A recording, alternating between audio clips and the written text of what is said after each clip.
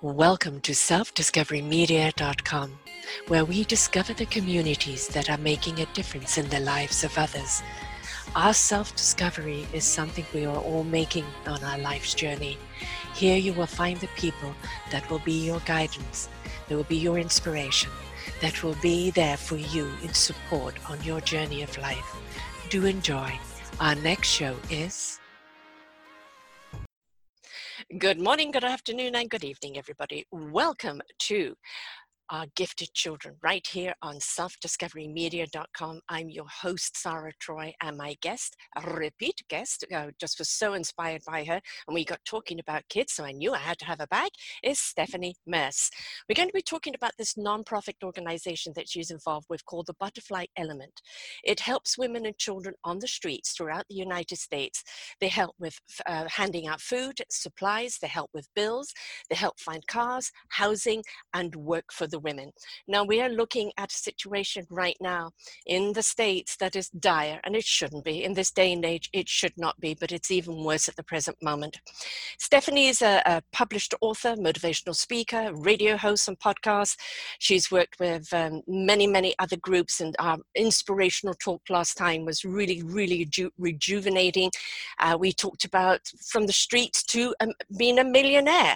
And if you want to know how you can do that, you've got to go back and listen to the other show because it's really inspirational. Today's all about the kids, though. And everybody who knows me knows I have a passion for children, and that if we're looking at a dysfunctional society, it's because we didn't take care of the kids when they were young. And we really have to put more emphasis on our children, on their families, not just take the children away and put them in foster homes, but help the families that are in need get back on their feet, help the mums and dads so they can actually look after their own children and be that beautiful, fruitful family they are meant to be. And this is also going to go on the Forgotten Children series because, boy, are we forgetting our children, aren't we, Stephanie? Oh, we sure are. It's amazing how you see such a huge difference in society, right? So you see the parents that are super into their kids and super like doing really good and trying so hard to be good parents and really going above and beyond to make sure that their kids are not screwed up. Like they're trying really hard, right? And then there's the opposite, right? Whereas there's a lot of people who have children that may not have really considered what it takes to be a parent, right? And really just kind of let them do whatever they want to do, be however they want to be, with no true responsibility of being a parent, right? So it's a really interesting dynamic because there's a lot of kids who are hurt by that situation, right? It's very rare for the kid to come out of a situation where the parent's not being a parent. That kid be successful without a serious headstrong mindset child. Right? Yeah. So it's amazing to see the different dynamics of the world. And it's amazing because there's some parents that just, rather thriving because they had such bad children. So it's a really interesting dynamic in this world right now. There's a lot of hurt going on, a lot of parents who are hurting because of the COVID virus, because they just lost somebody. There's been so many people who passed lately. It's amazing. And so that will, of course, influence the quality of parenting as well, if that person's not in a good mindset too. So we're in a very, very unique time right now. We're in a very difficult time for a lot of people, but our children should not be suffering when they are, and they should not be suffering with what they're having to deal with, because think about it. Yes, we as adults are dealing with this, and it's hard for us emotionally to deal with it as adults. Imagine this as a kid, like not being able to see your friends, or not being able to go play sports, or go to a birthday party. I mean, it's just, our poor children are suffering, even if we're trying to support them.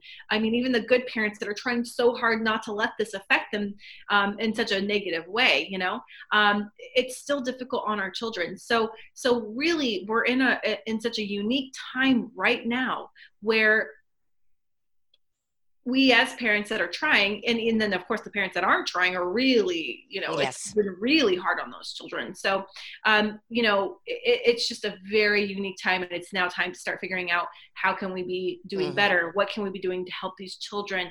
What can we be doing to influence the children in positive ways? How can we go to the next levels, as people, but also to help these poor children to become the future leaders of our societies. Yeah. I mean, we're having parents who are products of their own upbringing, and they're generally very dysfunctional, and they're having children, but really, they really are children having children.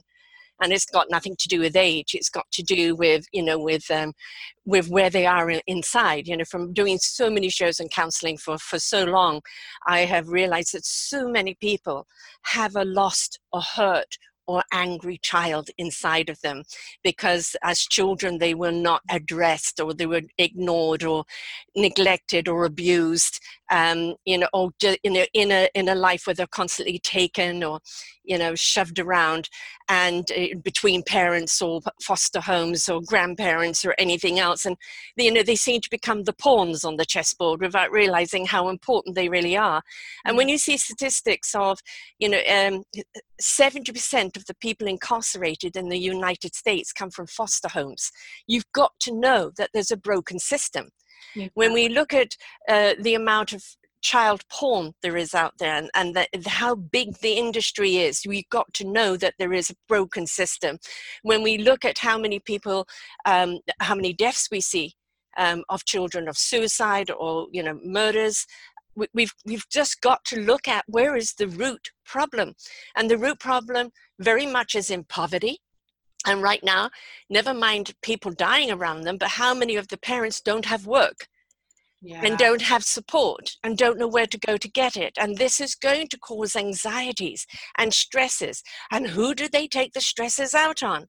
The children, because the children feel the stress just like animals do, and they react to that stress. And then the parents get stressed out at the child being stressed. Next thing you know, you've got some wackaroos going on there. And, it's a spiral, constant spiral. So where do we go in and pull the thread? Where do we go in? Where's the root cause that we can go in and help people? And I think a lot of it is the sustainability of simple housing, food on the table, that sense of security that you can provide. I think that's one of the most important things to give security to a family. Absolutely. And it's amazing because when you you think of that as such a basic need, right, guys? So like one of my biggest things is as an adult. So I'm an adult now, and I'm excited about being an adult and all. But it's so funny because I look at this as like, oh wow, it's such a basic, obvious need. But when you don't have it, yes, that's when it's like, wow, like I did not realize that in that inability of insecurity that was happening as a child. Once I had those things, because I made decisions as a child to have a security, and I was very fortunate to have security and be adopted by secure people. I just want to pause on there for people because before they go back and listen to the show. At 7.5, you left your parents and went to court at the age of 8 to testify against your mum so you can go and live with your grandma, right? Yeah, exactly. Not every child is as headstrong or determined or has the gumption that you have at that age. So clearly that's something that's within you, but not every child is gifted with that. No, unfortunately, most children feel stuck and are actually stuck. Yes. And that's more of what most children have to deal with and what most realities are, unfortunately. But here's the thing is we as adults can see that this is such a basic need, right? Yes. And there's so many children without that basic need, like you said.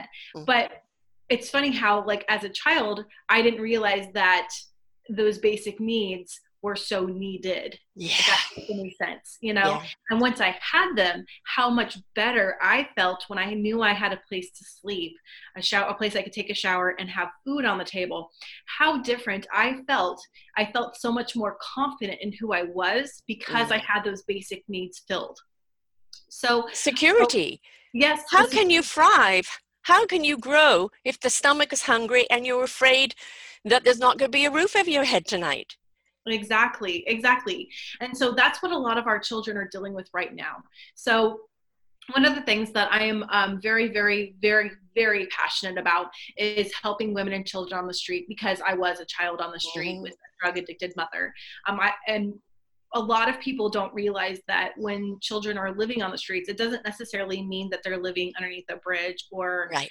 next to a dumpster all the time. It means they could be couch surfing on Yeah. a very bad person's couch. Yes. It could mean that they're staying with gang members. It Mm. could mean that they're couch surfing is it's still considered being homeless, because you Mm. don't have a sustainable home to live in.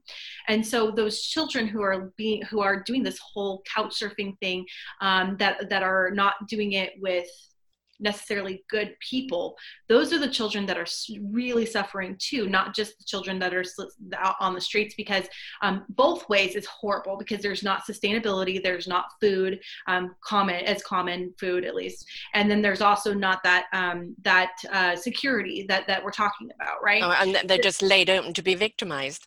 Exactly, and they are being victimized. Yes. So one of the things that had hit me pretty hard was I went to this presentation, and it was about sex trafficking for children. And they talked all about how there's all these sex trafficking happening, because Sacramento, where I live, is one of the biggest places in the world where kids are sex trafficked. Yes. Wow. Why is that? I'm not sure. Maybe because it's the capital of one of the biggest states. I'm not really sure exactly what the reason for it was, but they didn't even consider the children that were homeless in the statistics. And I know for a fact that most of the children that are homeless are being sex trafficked. Right. So, right. So the fact that they're not even being included in the statistics, that at least they was presented, and I went up to the person right afterward and was like, "You're missing out on one of the biggest populations that it's affecting." And they said, "Well, we can't count the kids because we don't know how many there are." And I said, "But that's not fair either, because those poor children are the ones that are really being victimized."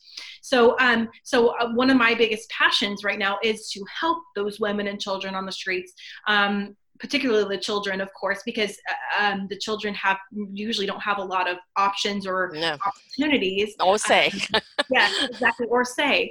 Whereas the women have a little bit more opportunity, a little bit more say than the children. Well, a lot more say, but a little bit, But so this has become my passion because of the situation I was in when I was a child, having to deal with the whole sex trafficking thing and having to deal with the gang violence and couch surfing and living next to just horrible experiences. Yeah.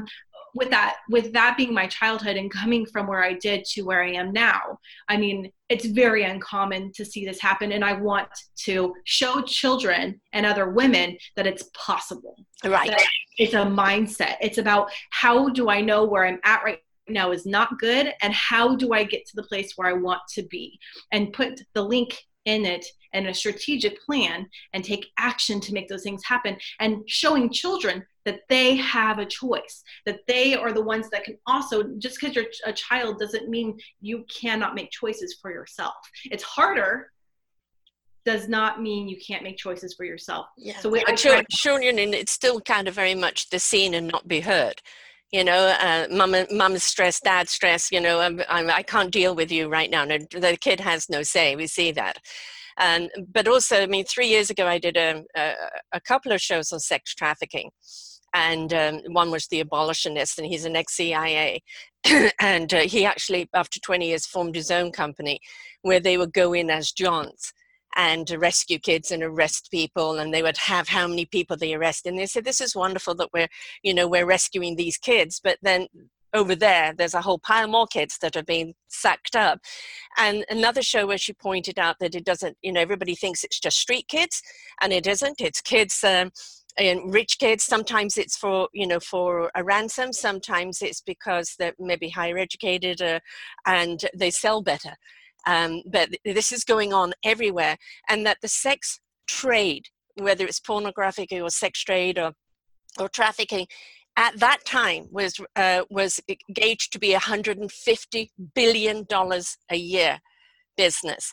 And if you cannot look at that as being a pandemic in itself, right, as a disease, And, you know, you've got to be looking at most of this sex trade is people abusing, having sex and pornography with children.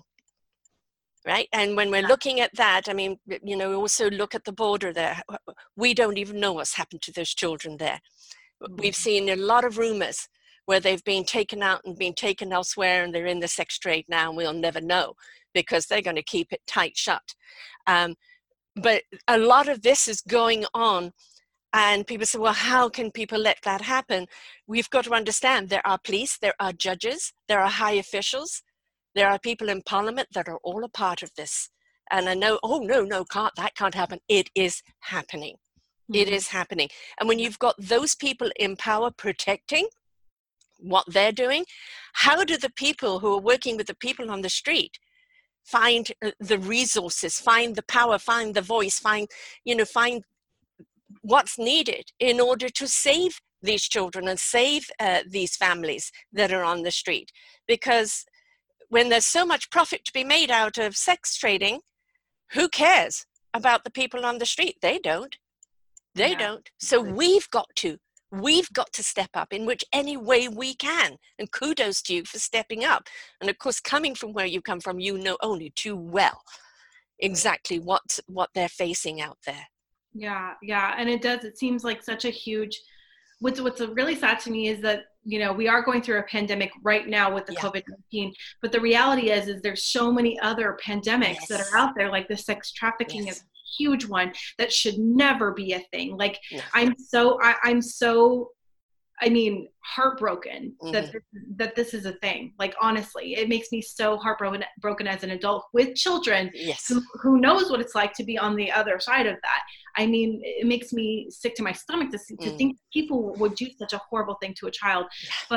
But there's got to be a way to find like you said, the root of the problem and fix it. And so one of the biggest things that I've noticed is in-home type things, right? Or figuring out how to help the parents, or sending them to jail. That's another big one too, is a lot of these parents that are sex trafficking their kids don't end up going to jail. I've seen that a lot. A lot. So we've got to stand up. Is jail the right place for them? There is this place called hell. I mean, that too, but we can't kill everyone, right?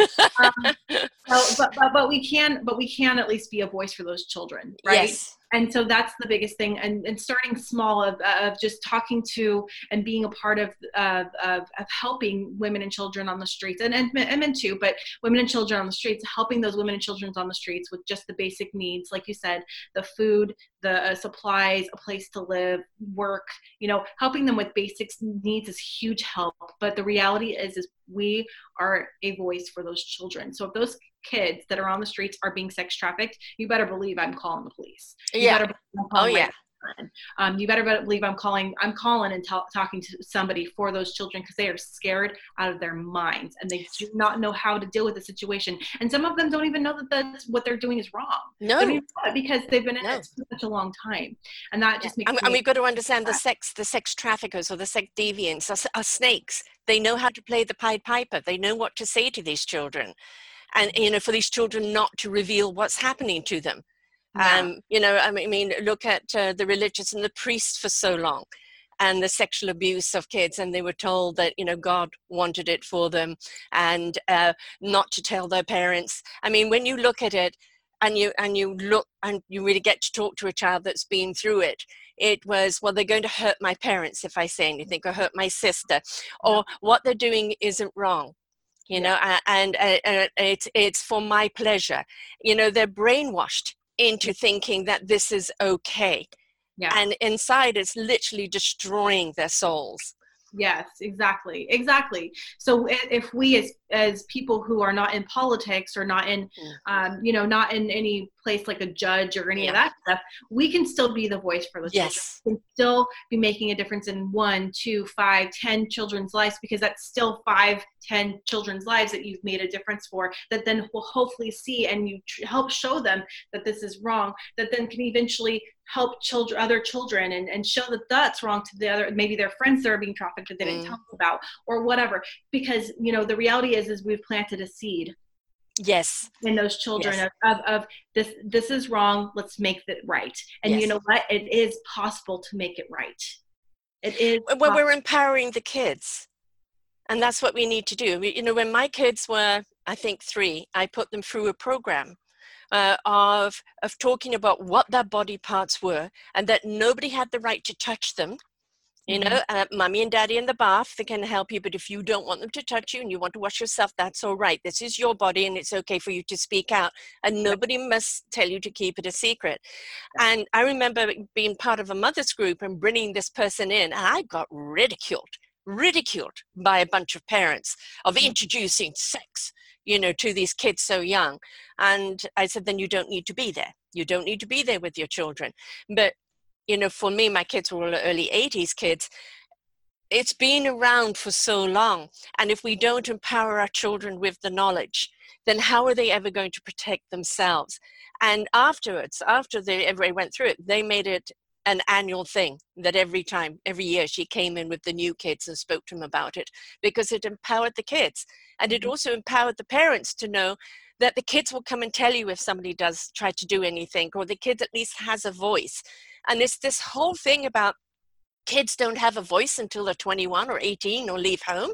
Is we need to empower them from the moment they come out, you know, of their own voice and listen. And you talked about entitlement children, where, you know, they're a little abusive of life and people and parents and everything else, the spoiled brats, you know, that they think everything is for them.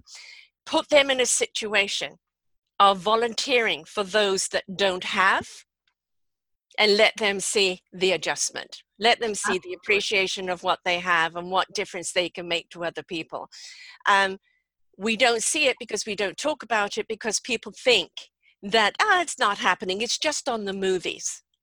It's a rare thing. It is not. It is an epidemic. It is a pandemic. It is a sickness in this world that has been around for a long time. And we have to look also at the sexual deviancy of a man or a woman that will stand by and allow a child to be molested. And to what is in your mind that you will do that to another. Absolutely. And that usually happens a lot with, so what I've noticed at least is a lot of parents who would allow something like that were actually being either raped or molested themselves. They came from it themselves. Exactly. And then their parents usually did too. So it's almost kind of a lineage. Yeah. Thing. And it's the pattern, it continues on.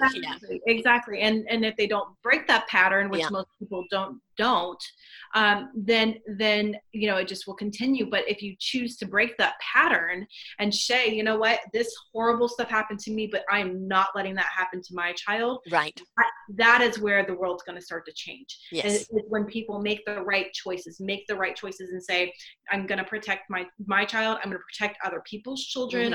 I'm going to be breaking all of the difficult or bad things that happened to me and make them better for the next people, the next generation, the next issues. And that's what I would love to see in today's society, quite frankly, is I would love to see people break this cycle of the child, all the horrible stuff that's happening to children. If there was a way that we could just take down all of that right now and make it to where this is not a thing anymore for our children would be so much better off. Oh, good. I mean, we're looking at a sick society right now in so many ways because of the childhood they've had, because of the repeated patterning.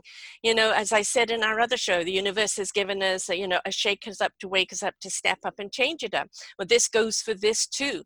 We're being shaken up, 150 million a year on sex trading, and we don't look upon that as a sickness.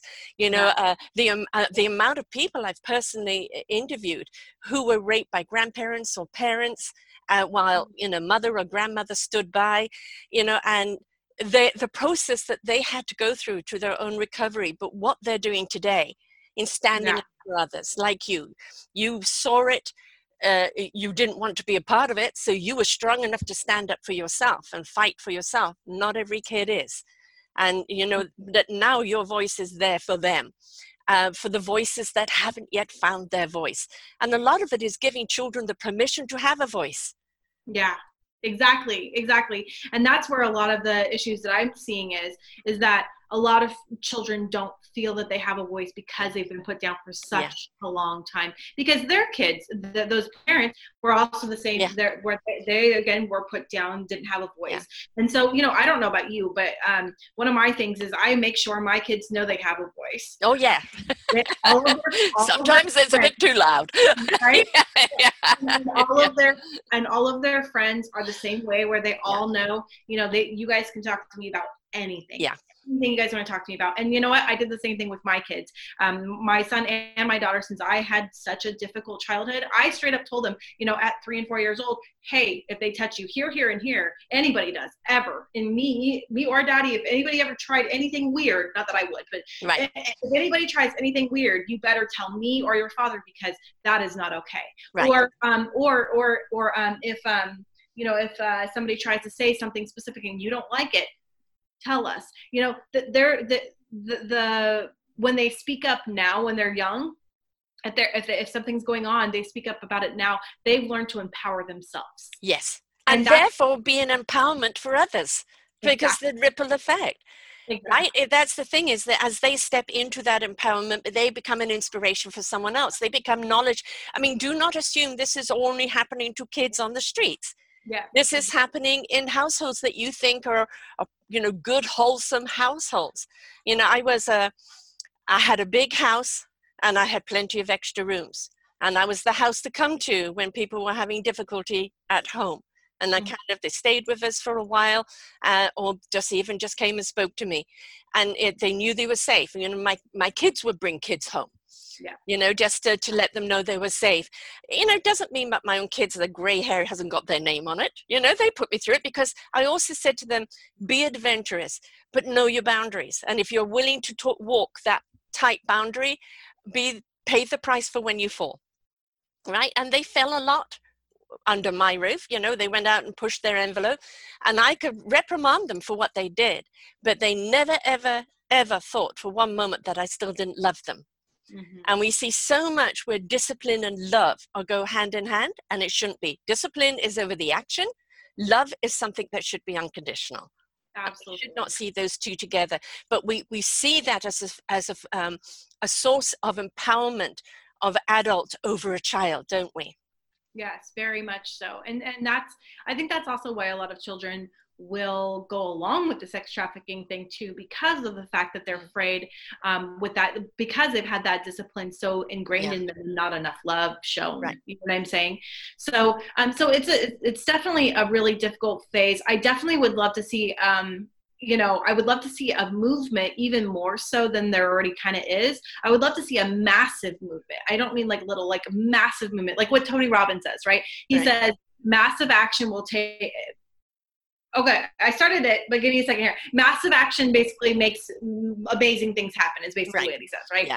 And so I would love to see a huge movement moving forward that helps these to get rid of all of these criminals that apparently are in high power places. I mean, an article came out yesterday. Did you see the articles that have come out recently about all of these horrible, crazy child abusers that are in like really high ranking, and I'm like thinking, how are these people getting away with this? This is not okay. Well, it's the buddy club, and they look out for each other, and it's done very covert, you know. But we are looking at judges. We are looking, you know. I mean, you know, there's somebody in your power over in America that, you know, once he's out of power, you know, has an arrest warrant out for him for numerous things.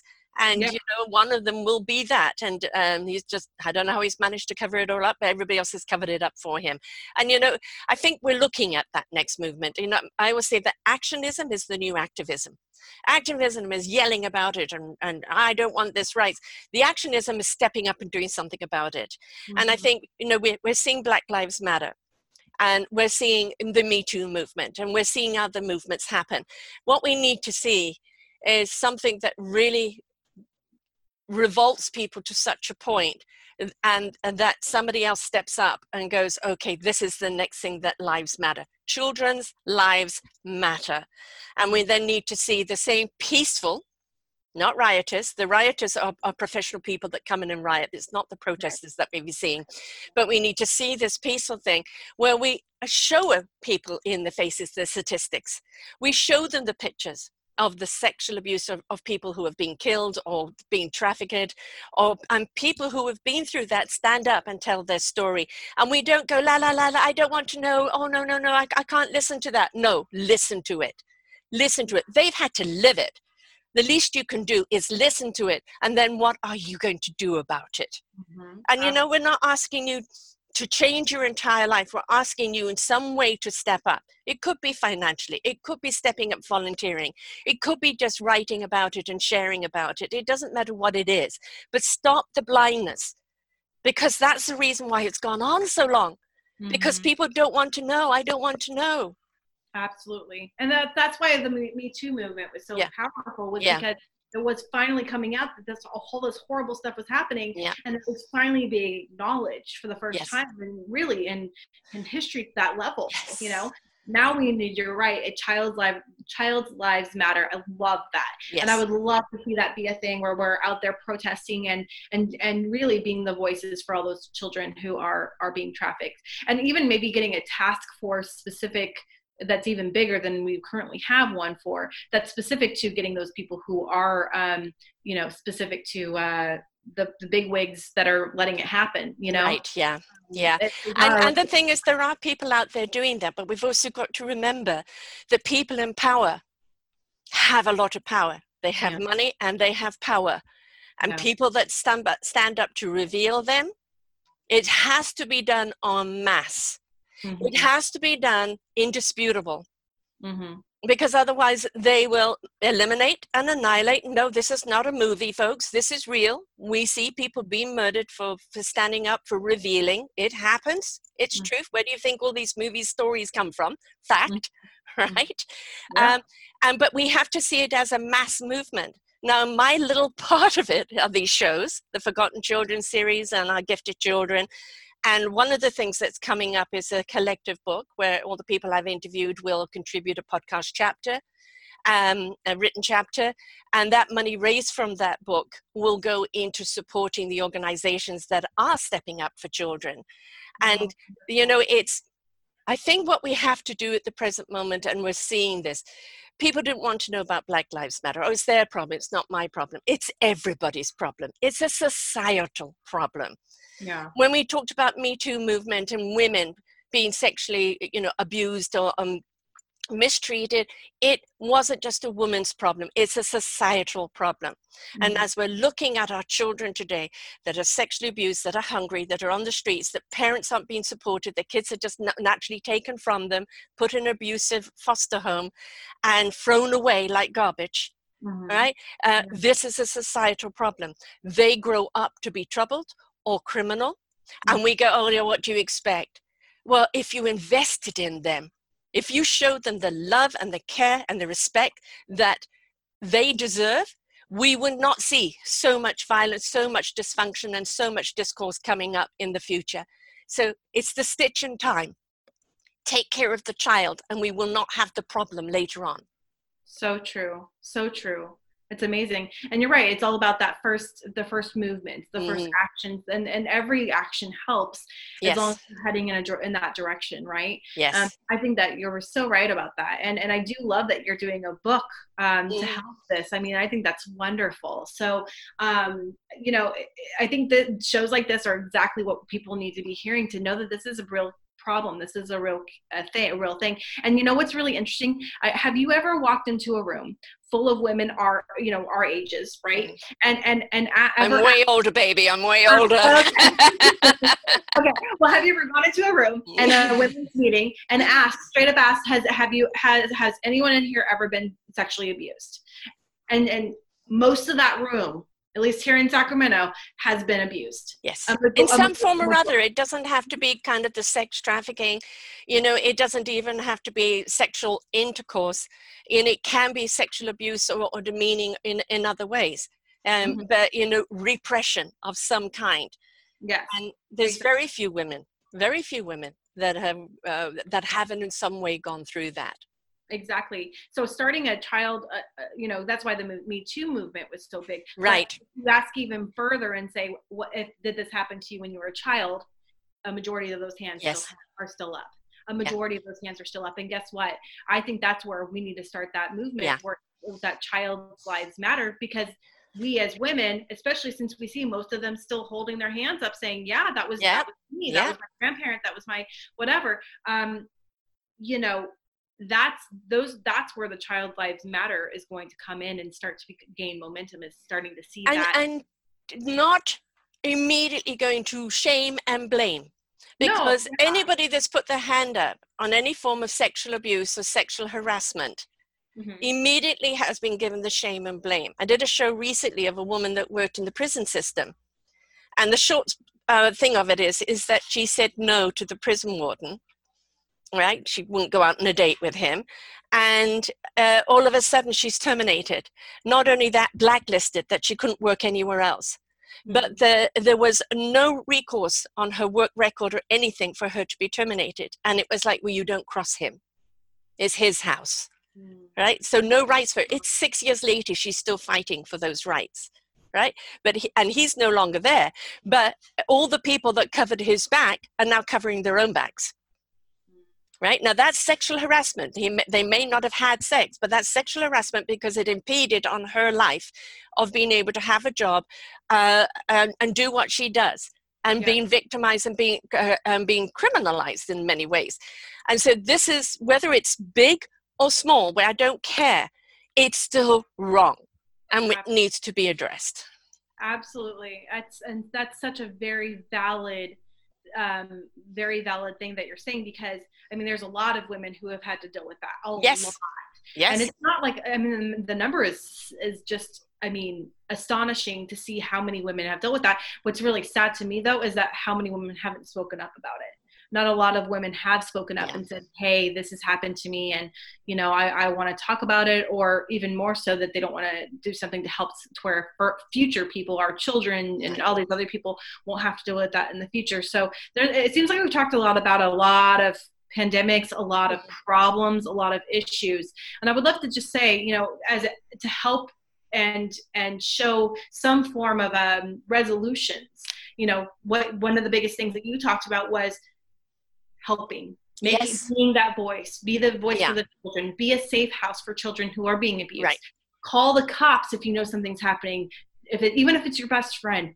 Well, you know, if the cops are the problem, you know, there are social workers and societies that are there, which maybe they're the first people to go to, because that's what they understand. Exactly. So it could be, I mean, just call somebody that's going to make a difference. It may not be the cops. It may not be a social person. It could be, you know, a varied amount of people that you can be calling, but make that call. That's all that matters, is that you're being that voice for that child. And then also one of the other things that you can be doing, not just me and not just you, I'm saying to your listeners, is go out there, help the homeless children. Help the women, help anybody that you know is out there struggling, and let's start that movement of child's lives matter, because the children are our future, and if our children are screwed up because of us, that is our fault. And this is the reason why we're at where we're at. You know, I lived in South Africa during the 70s, and very male misogynistic world, and I was the first woman rep for Mobil Oil. And I was hit on the very first time there, and I said, no, I have a boyfriend, who later then became my fiance. And this guy was offended, right? Because their little ego is in the way. And I was doing fine as the woman rep. I knew nothing about oil, but I knew about customer service, and really that's what people wanted to know. You know, the best service, the best price, the best everything else you could give them. And I walked into the office one day of my boss to find out he had been, sent up. He had risen, and this other guy was in his seat instead. And in those days, I was still on probation because I was asthmatic, and I wasn't allowed to have an asthma attack or be off sick during that probational time. But we went for a flu. Everybody got flu in the company, all 400 people. I got it too. And he used that against me and said, we're letting you go. So I actually picked up the phone and canceled a huge order and told the people to go back to Shell. We were Mobil Oil, to go back to Shell, put the phone down. He said, what was that? I told him the size of the order. And then I said, good day. I walked out of there. So it was my revenge, you know. But I left the country, because I knew that within the country, and especially in the 70s, there was no voice. There was no voice, and I had to go somewhere else where I felt that I had a voice, and that was extreme. Yes, I know, and we prefer to be able to do it in the country that you're in. But we've also got to look at the times. It was acceptable then. The 80s was very bad, you know, the 90s, and then now in the millennium, we've been saying now for so long that this behavior is not acceptable anymore. And what it's actually telling the men, oh, but this is all I know. This is what my dad taught me. This is what the men taught me. Well, now you're needing to unteach yourself that. And we're teaching you something else. The same way with the child's movement, we're actually letting people know, putting your child out for sex, putting your child in a vulnerable spot, taking drugs while you have children that are you're custodian of, is abuse in itself, because you're not there to look after your children. And point out to them, you know, that there is another way, that they don't need to do this, and that, do they love that child? Yes, I do. Then if you love that child, why are you doing this to yourself? Because it's hurting your child. Absolutely. That's such a good point. Such a good point. Amazing. I mean, there's a whole lot of work to do. And in my eyes, the child's movement is bigger than any of the other movements out there. Absolutely. Because it's not color bound. It's not country bound. You know, this is going on around the world. It's been going on since the beginning of time. And it really is one of those things now that has to come to a stop. We cannot abuse these children. These children are not playthings. They are not subjects for somebody else's pleasure. And we also need to help the family stay together. So if they can, if it's totally abusive and wrong, yes, get that child out of there. Yeah. Right? But also check the foster home you're putting it in, because they're going from one abuse to another. But we've got to also look at the families that want to stay together, but they're out of work and they haven't got a place, and the child is taken away for its own good. Instead of us looking at helping them with a job, helping them with housing, helping them get secure so they can look after their own child. Yeah, absolutely. I totally agree with that 100%.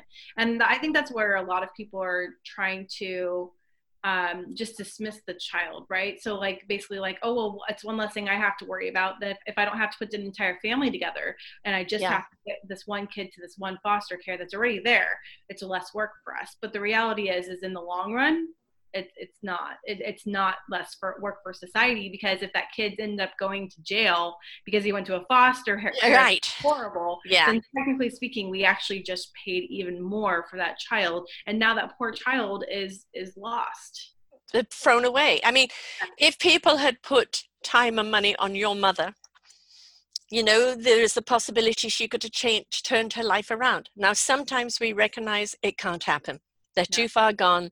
They cannot be helped. And that you know, people have to want to change. They have to want to receive help. You can't help anybody that is unwilling to participate in the healing, right? But if they want to, and if they know that somebody cares enough to help them, there are an awful lot of people will turn their lives around. And, you know, I want to be that mother to that child. I just don't know how because of my past. But if you show them that you care about them and you help them and have them place that love upon their child more than even themselves, they'll learn to love themselves more and find their way out. But again, it's that free will, That's so true. That's so true.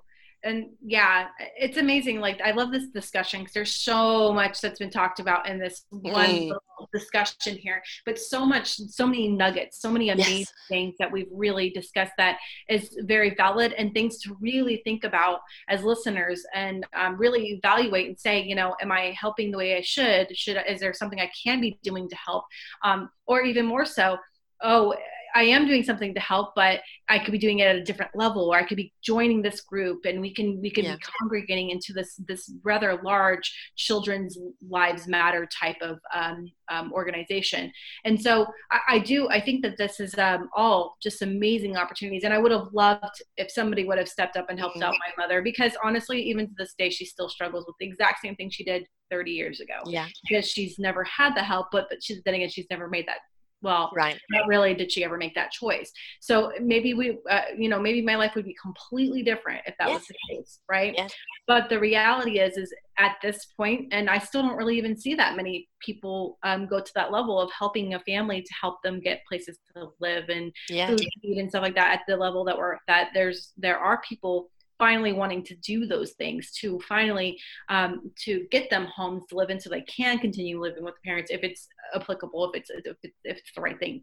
I am starting to see that more now than ever before, but the disadvantages is still not enough.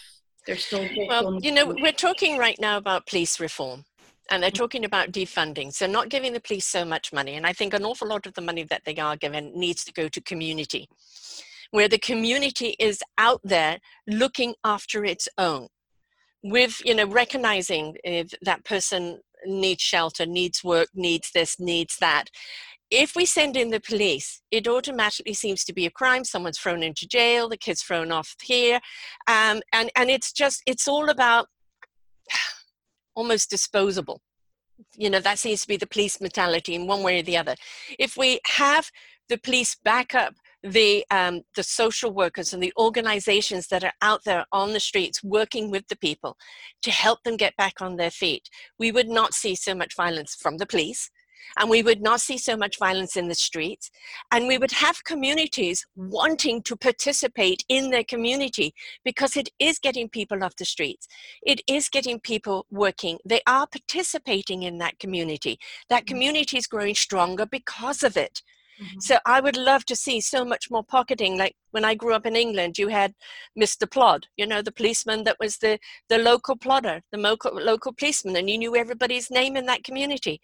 Wouldn't it be great to have a Mr. Plodder in certain areas, in certain blocks? He knows all the businesses, he knows all the people, he knows what to look out for, he knows who to help.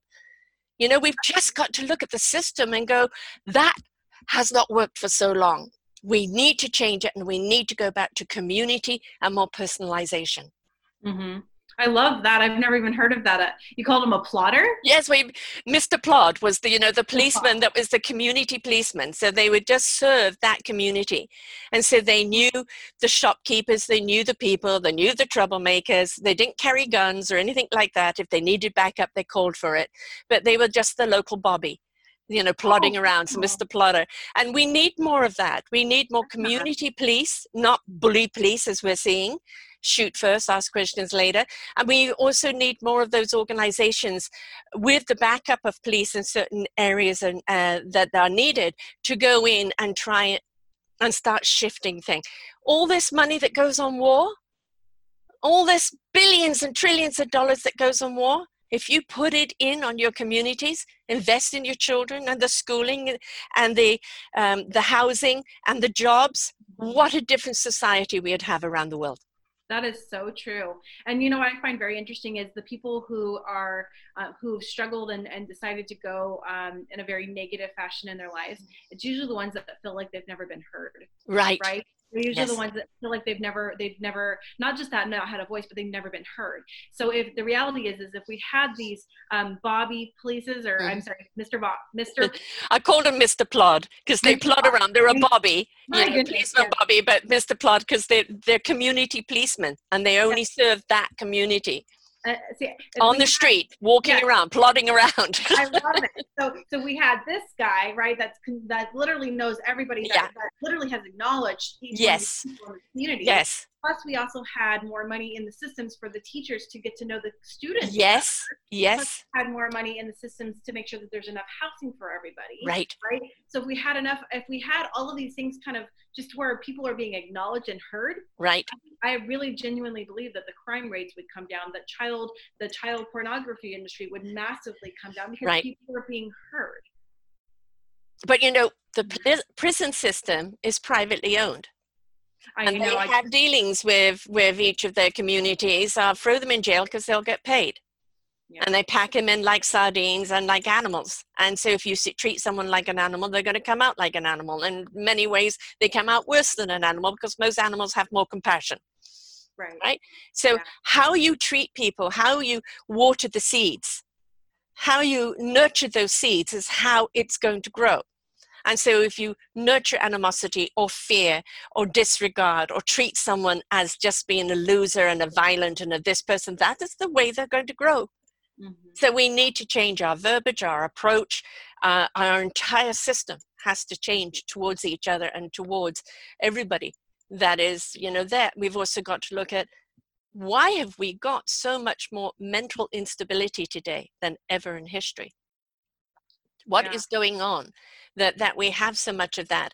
Is it because those traumas after generations are building up in the psyche, and that people are just literally coming into it and just don't know how to cope with it anymore? Right. Well, I also noticed that there's also less, like, I know here in the States, at least, there's less mental institutions for people who are struggling.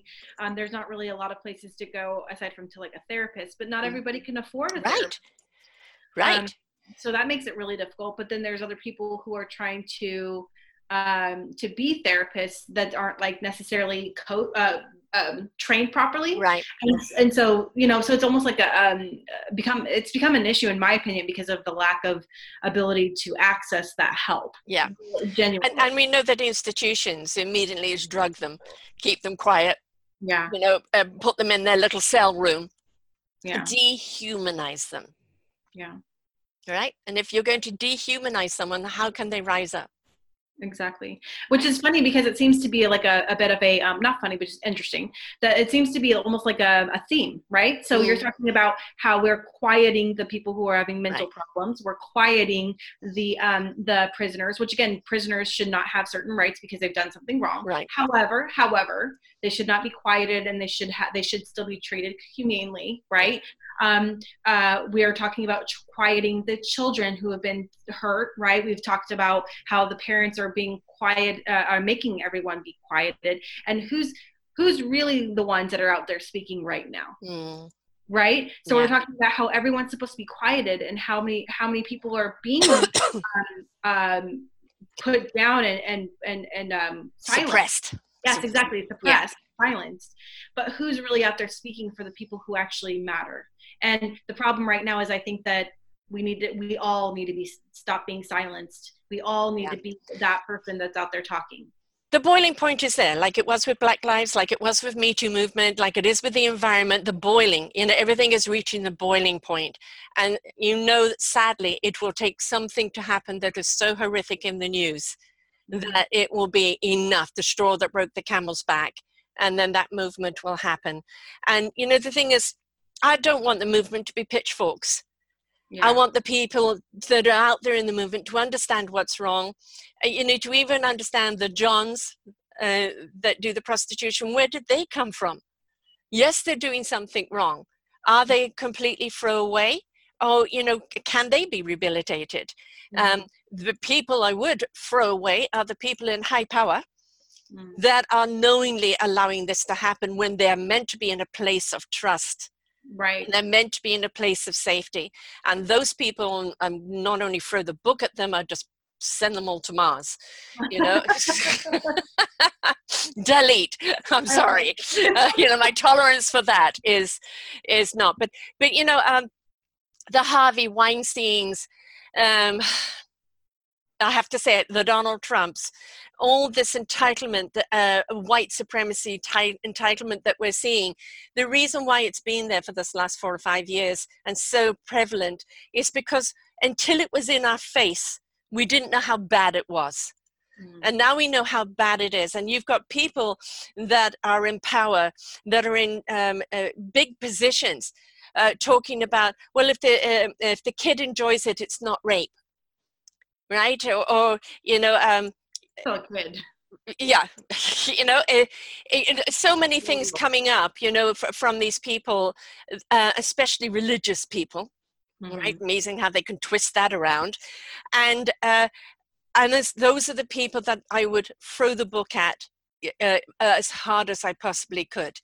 Because that is purely them protecting their entitlement and their rights. And they are supposed to know better, because they've been given more opportunity to know better. And this is where we need to get to the sewer. Who is behind the sewer, and clean it up. Absolutely. Totally agree with that. 100%. So what can we do? Your organization that you're involved with, tell us more about that and how people can be involved with that. Yeah, so the Butterfly Element is a nonprofit organization that helps women and children on the streets, like we talked about. And what we do is we go into the different camps and help the women and children. If they come to us and ask for help, we help them around the United States, along with our partnerships. We've made it to where some women have been able to get cars, places to live, jobs to have, a lot of jobs, food to eat, supplies, a lot of those basic necessities that we talked about, to help those women and children to get to new levels. If the women are on drugs, we of course help them get rehabilitated to our very best ability, as well as those children to be taken care of properly. Mm-hmm. So we're trying our hardest to make a difference in the world as much as we can. If you're interested in finding out more information about the Butterfly Element, they are welcome to check out our website. It's thebutterflyelement.com. And if you're interested in donating, you're welcome to do that. Everything's a tax write-off. And one of our biggest things right now is that we just really, a lot of people are really in a lot of pain, really hurting. A lot of people are not able to put food on the table, but they still have a place to live. So they're looking for food. So we're helping them with food. Right.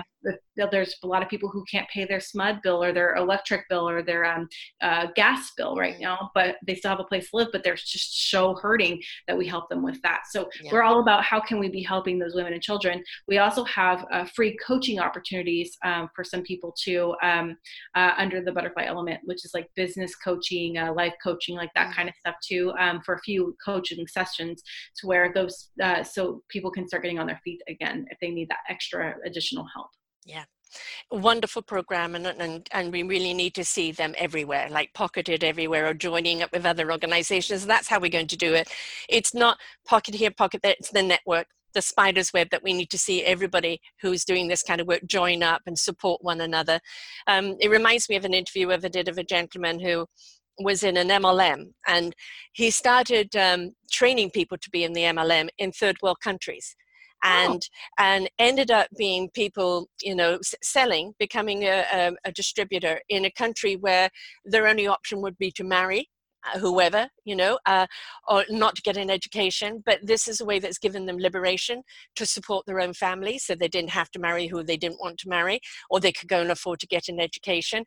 And this is the thing. There was another gentleman that Womananity. He helps women from around the world get that education so they have options. He also started a radio station in Saudi Arabia or in other countries, Iraq, etc., for women, to speak to women. And he was saying to me, but there's only 40% men listening. I said, what? 40% men listening to women's issues? And I'm complaining about that. That's 40% men who didn't give a damn about women's issues beforehand, now are listening and learning. Yeah. Right. So, and these are men that have stepped up and done this. So don't think this is just a woman's job here. This is everybody's job. And it doesn't matter how, what it is you're doing. Neither one of them thought they were going to do this, but they saw the need. Yes. And so they created a solution. So, you may want to, you haven't got the time to go in and do this and do that, but is there something else that you have? There is a program called freecodecamp.org, and it's teaching people how to code. And there are a massive amount of jobs out there on coding on all different levels. So you can do it at whatever level you need, and they will get the person the job, and they'll train them free. Wow. So for a lot of people that want to work at home because they have kids, they can learn to do this and work at home and have the money coming in. And they created this because with everybody going online, they're desperate for coders. So that's freecodecamp.org. So there's so many solutions out there that, isn't, if you just going down to your local whatever, is what else can we do to help empower people get back on their feet and provide on their families. And then we look at the emotional side of it, and we look at the psychological support and everything else. But first, get food in their belly and a roof over their head. Yes, so true. I love it. So there's lots of ways of doing it. And I love it when people step up and create another avenue for people. And we're seeing this more and more around the world. And I think it's fantastic. And, especially when this book comes out, I'm going to be putting out those various resources for people to turn to. because it's important. You know, a lot of people say, I hear you, but I'm not near that, or I can't do anything other than just support financially. Well, what's in your neighborhood? Mm-hmm. What's in your neighborhood that you can do? I've got kids of my own, I don't have time. What can you do with your kids in your neighborhood? It's an excellent lesson for your kids to be helping other kids that don't have what your kids have. It's right? true. Absolutely. We do that with our kids every Thanksgiving and Christmas because again, I came from nothing, but my kids have had everything. I mean, everything they could want and more, right? And so we'll intentionally go and see like other families that we know are in need. So we'll have our kids go buy different gifts and stuff for the kids or food or whatever, and hand it to them, and then make them nice little notes showing them that they matter, you know, because again, those kids feel like they're not being heard. Right. And that's also why I did with Rotary here in Sacramento. We actually do a thing called Shop with a Cop. I don't know if you've heard of that before. No. But so one of the biggest things that for me is I was really afraid of officers for a really long time. Really afraid of them, like really afraid. And so I started a thing with the Rotary, not started, but I've been working on it. It's called Shop with a Cop. And so what it is those underprivileged children are getting basically they get to go out shopping with an officer that's a good guy, you know, good people. Right. And we have 40 children come into a very large, well-known store, and they're given $150 to buy whatever they want to buy, and they have like 4 hours to go shopping. And it's amazing because those children, even though it's stuff, the reality is they got an experience, they got to be heard, they got to talk to somebody. And there's been some cases where, you know, those officers found out something about those children that they didn't know beforehand, right? And you know, they were able to finally talk to somebody that they thought would actually help them. So you know, you never know what's going on, and the reality is you know, even little programs like that can make a huge difference for our communities. Yeah, we've got to understand the ripple effect, you know, and every little counts. It's I don't care whether you drop an ounce or drop a pound, you know, it's do something. Just please don't block your ears and your eyes and say, oh no, you know, it affects my spiritual equilibrium to watch this stuff. Well, you know, part of being a spiritual person is embracing everyone. You know, the broken and the whole, and those trying to be whole. And it's also, you can still have anger as a spiritual person. It's what you do with that anger. Put it into productivity, put it into solution, put it into something that will have a positive effect and that will grow. But just don't sit back and go la la la la la la, because we've seen too much of that for too long. Absolutely. So I want people to go back and listen to your other show, From the Streets to Millionaire, because then they've got to know, how did you get to be a millionaire from the streets, you know, because you share your how and why, what drove you. And so I want people to go back and listen to that. So all they have to do is just put your name in here and selfdiscoverymedia.com, and both of your shows will come up. But also on your personal side of things, on your business side of things, share a bit more about that. So on the business side, I'm a vice president of an investment firm. I'm also the CEO of a women's empowerment group, the president of the nonprofit we talked about today. I'm also a published author of 2 books, as well as a speaker around the world now, and podcaster, radio show host, and have a coaching program, as well as a consulting firm. So I don't like she really, you know, doesn't do much. Very lazy. That's it. So if anybody wants to ever get a hold of me or wants to talk to me about anything, I'm here for anybody who has any questions, any concerns, I mean, anything. Please feel free to contact me. You can go to my website. It's stephaniemears.com, and I'm here 100% for anybody who wants to reach out about any of the above, and there's a lot of options to talk about. Yeah, exactly. And just spell your name so people who are listening who need to hear it. Yeah, it's STEPHANIEMEARSE.com. So folks, you know, the thing is, very often we've got some goodwill about us, but we just simply don't know what to do. Oh, it's so overwhelming. What can I do about it? And there's 2 I's you can do about it. One is that empowering yourself And being all that you can be, being abundant, means that your cup can runneth over and help someone else. So first and foremost, do something for yourself to empower yourself. Then bring that empowerment to someone else. And sometimes stepping out and empowering other people will empower you. And it will set you on a path that ignites your heart and soul and spirit and puts you on a path of abundance in yourself. But it's don't just sit back. Don't do nothing. We like all these other movements before, we're in the period of step up. It's step up and do something about it. These things do not change on their own.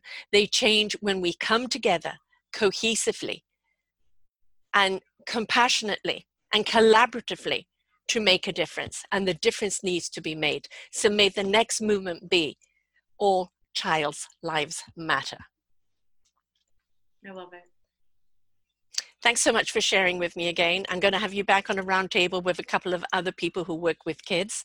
There's been some wonderful stories. A foster mum who only fosters boys. That's her specialty. And like she said, she had one who was 16 and never been hugged in his life. Never.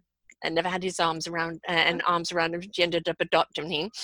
And there's Rob Shear, who was a foster child, and went on with his gay husband to adopt 4 Black children and raise them, and wrote a book and started a program called Comfort Cases, the cases that foster children carry around with them instead of plastic bags, giving them some dignity, right, instead of a plastic trash bag.